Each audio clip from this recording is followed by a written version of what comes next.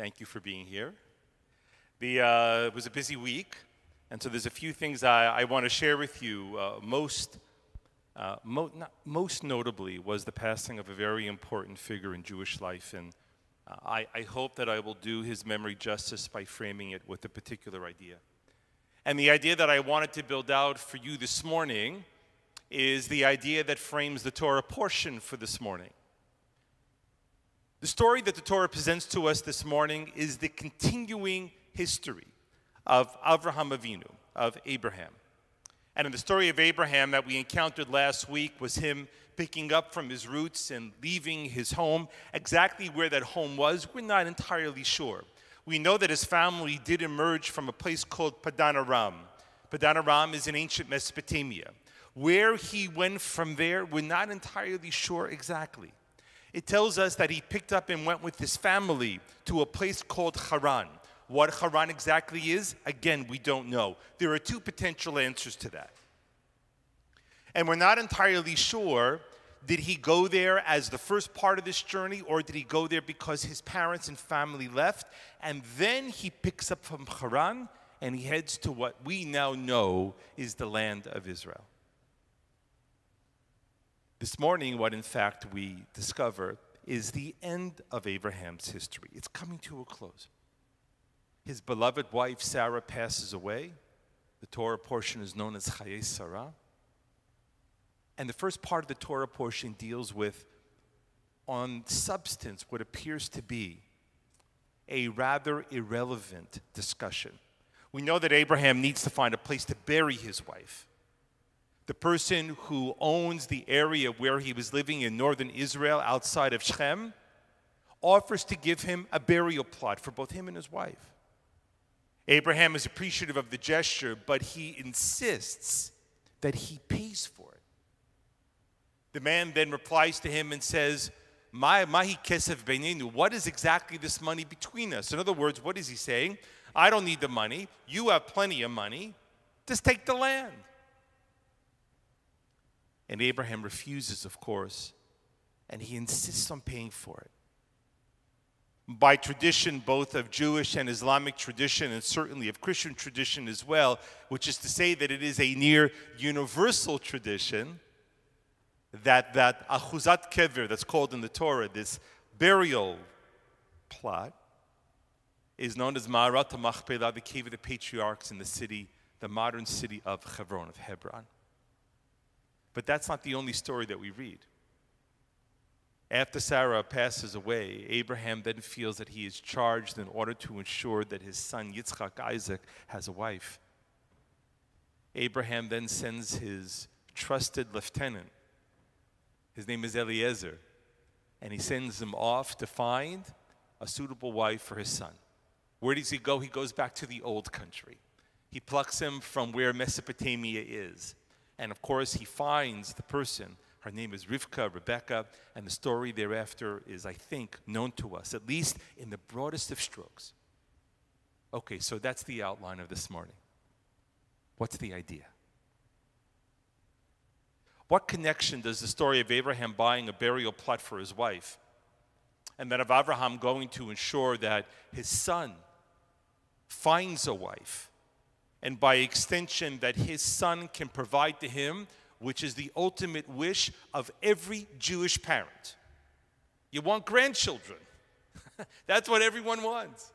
But the fact of the matter is, I believe that there is a beautiful arc, connective arc, between these two stories. And that's why in ancient Jewish tradition, when they began cutting the Torah up, the pizza pie of the Torah into sections, they specifically linked these two stories together.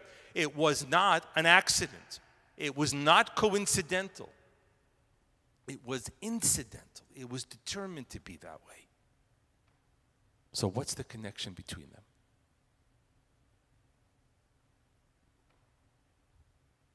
Rabbi Jonathan Sacks of blessed memory offers an insight into the answer. And it is, like so much of what Rabbi Sacks wrote, was a brilliant insight into the simplicity of things. Much of rabbinic commentary on the Torah it vacillates between these two ideas. One idea is that it does these leaps and jumps of things that are highly complicated. It tries to tease and twist the most extreme and sublime understandings of what the text is trying to tell us. And Jewish rabbinic tradition is filled mightily and deeply with these kinds of interpretations. Bear in mind that the entire mystical tradition of Judaism is taking a letter or a word or a sentence and flipping it over 50 times in order to find something subtle and obscure that hadn't been seen before. One only needs to look at the Haggadah, the Passover Haggadah, to realize as you begin to read through the rabbinic dialogue of the story of our exodus from Egypt, when they begin to take 2 or 3 or 4 Hebrew words and then they have these remarkable expositions on them that go on for paragraphs and paragraphs. The 63 volumes of the Talmud takes but words, and they build mountains out of them. But in opposition to that, there's another rabbinic tradition.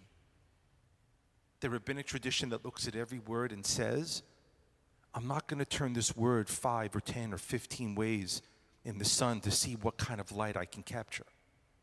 The other rabbinic tradition says, I'm going to hold this word in the palm of my hand, and I'm going to search for the simplicity of what the word is saying and find my lesson there. Rabbi Sacks was a master of that.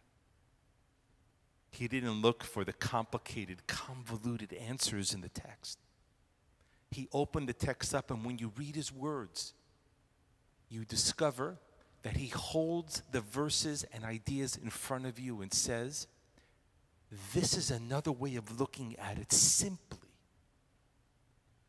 Rabbi Sacks, in asking and addressing the question that I posed to you this morning, what exactly is the connection between Abraham buying a burial plot for his wife and then Abraham directing Eliezer, his lieutenant, to go and find a wife for his son? Rabbi Sacks says that this is what great leaders do. Great leaders build success with small steps. Great leaders build success by building and creating the conditions for God's plans to come to be. Let me explain what that means. At the very beginning of Abraham's story, he is told that your descendants will be as numerous as the stars in the sky, and you will inherit a land. In order for us to have those children, Abraham has to go and find a wife for his son. God is not going to deliver a wife to Isaac. Abraham realizes that he has to go and find a wife for his son. When God promises that there'll be a land, Abraham realizes that the land isn't going to be given to him. He has to buy it. Later on in the story of the Israelites, they realize that even though through Moses and through Joshua that they are told that there is a land waiting for them, they must battle for it. When God tells Noah that he will be saved, Noah has to build the ark. God doesn't deliver one for him. Which, when you think about it, is one of the great Jewish ideas to come into the world. And that is, when the conditions of the world are what they are, then we expect something better, or we believe that something better and richer will come our way, that we don't stand and wait for God to make those conditions. God's charge to us is to create conditions for the blessings to come. There's an old, interesting rabbinic story that goes like this. It says that there are only three things that are in your hands. Everything else is in the hands of God. Meaning there are only three things that you are charged to be responsible for. There are only three things that you must do. Everything else, the story says, you can leave to God. And what are those three things? They are fear of heaven, earning a living, and finding a spouse. Which is to say that if you want to be a godly, kind, and good person, you have to work at it. which is to say that if you want to make a living in order to support yourself and your family, you got to make that happen. And if you want to find love in this world, you got to go out and find it. To which the next question is, if you have to make a living by yourself, because God won't give it to you, and if you have to create your sincerity and piety on your own because God won't give it to you, and if you want love, you got to go look for it because God won't give it to you, what else is there in life? Which actually is true. There's nothing else in life. The story illustrates for us both the beautiful idea to be woven from the Torah, amplified beautifully by the words of the late Rabbi Sacks, that great leaders, which you are, which we all are, build great things in our lives by taking small steps. It is a beautiful lesson from the words of Rabbi Sacks as to how we should live our lives every day. Great things through small steps. I have one last idea I want to share with you. I am not a consumer, a large consumer of popular culture. My wife often points out to me, because we share the same Amazon Kindle account, when she looks at my books and her books, she goes, oy vey. We really live in two different worlds. But I have to tell you, I did catch something from popular culture last week. It was a monologue, a comedy monologue by the American comedian David Chappelle. And it was on Saturday Night Live. And it was a brief 16-minute monologue. The real essence of what he was trying to say boils down in the last 2 minutes. After Shabbat, if you have a chance, you should definitely log on to take a look at it. But I want to share it with you through my words, and you can catch his own if you wish. The last time David Chappelle appeared on Saturday Night Live was 4 years ago, after Hillary Clinton had lost the election and Donald Trump had won it. And he said that the last time I was here on the stage, he said, I was heartbroken as you were. And he says, but the other half of the country was celebrating.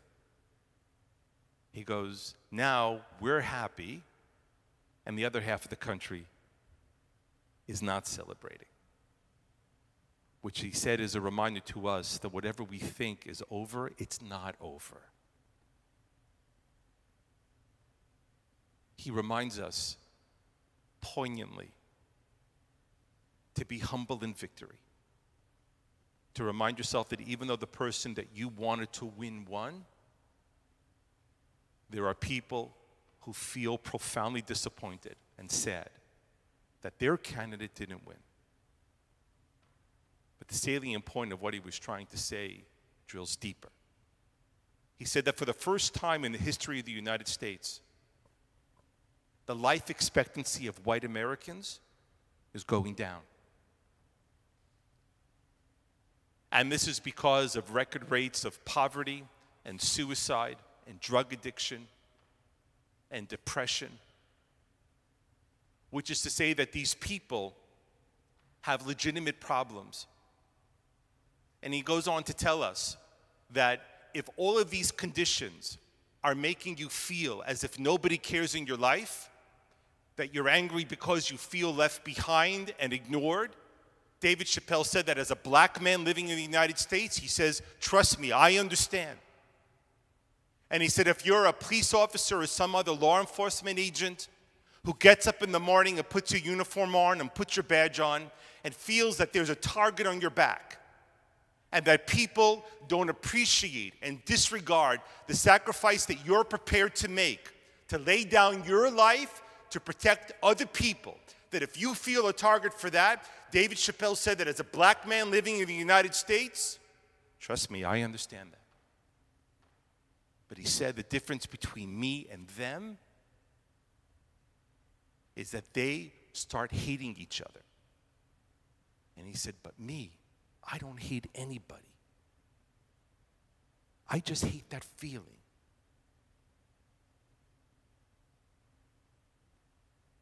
He goes on to say that people have to start learning to forgive each other and find meaning in their life with what they have, not with what they wish they had. He says that if the one enduring lesson of the suffering of black Americans can teach white Americans, is learning how to move past hating each other to accepting the things and moving to something better. So if you have a chance, you should watch it. It's beautiful words. Shabbat Shalom.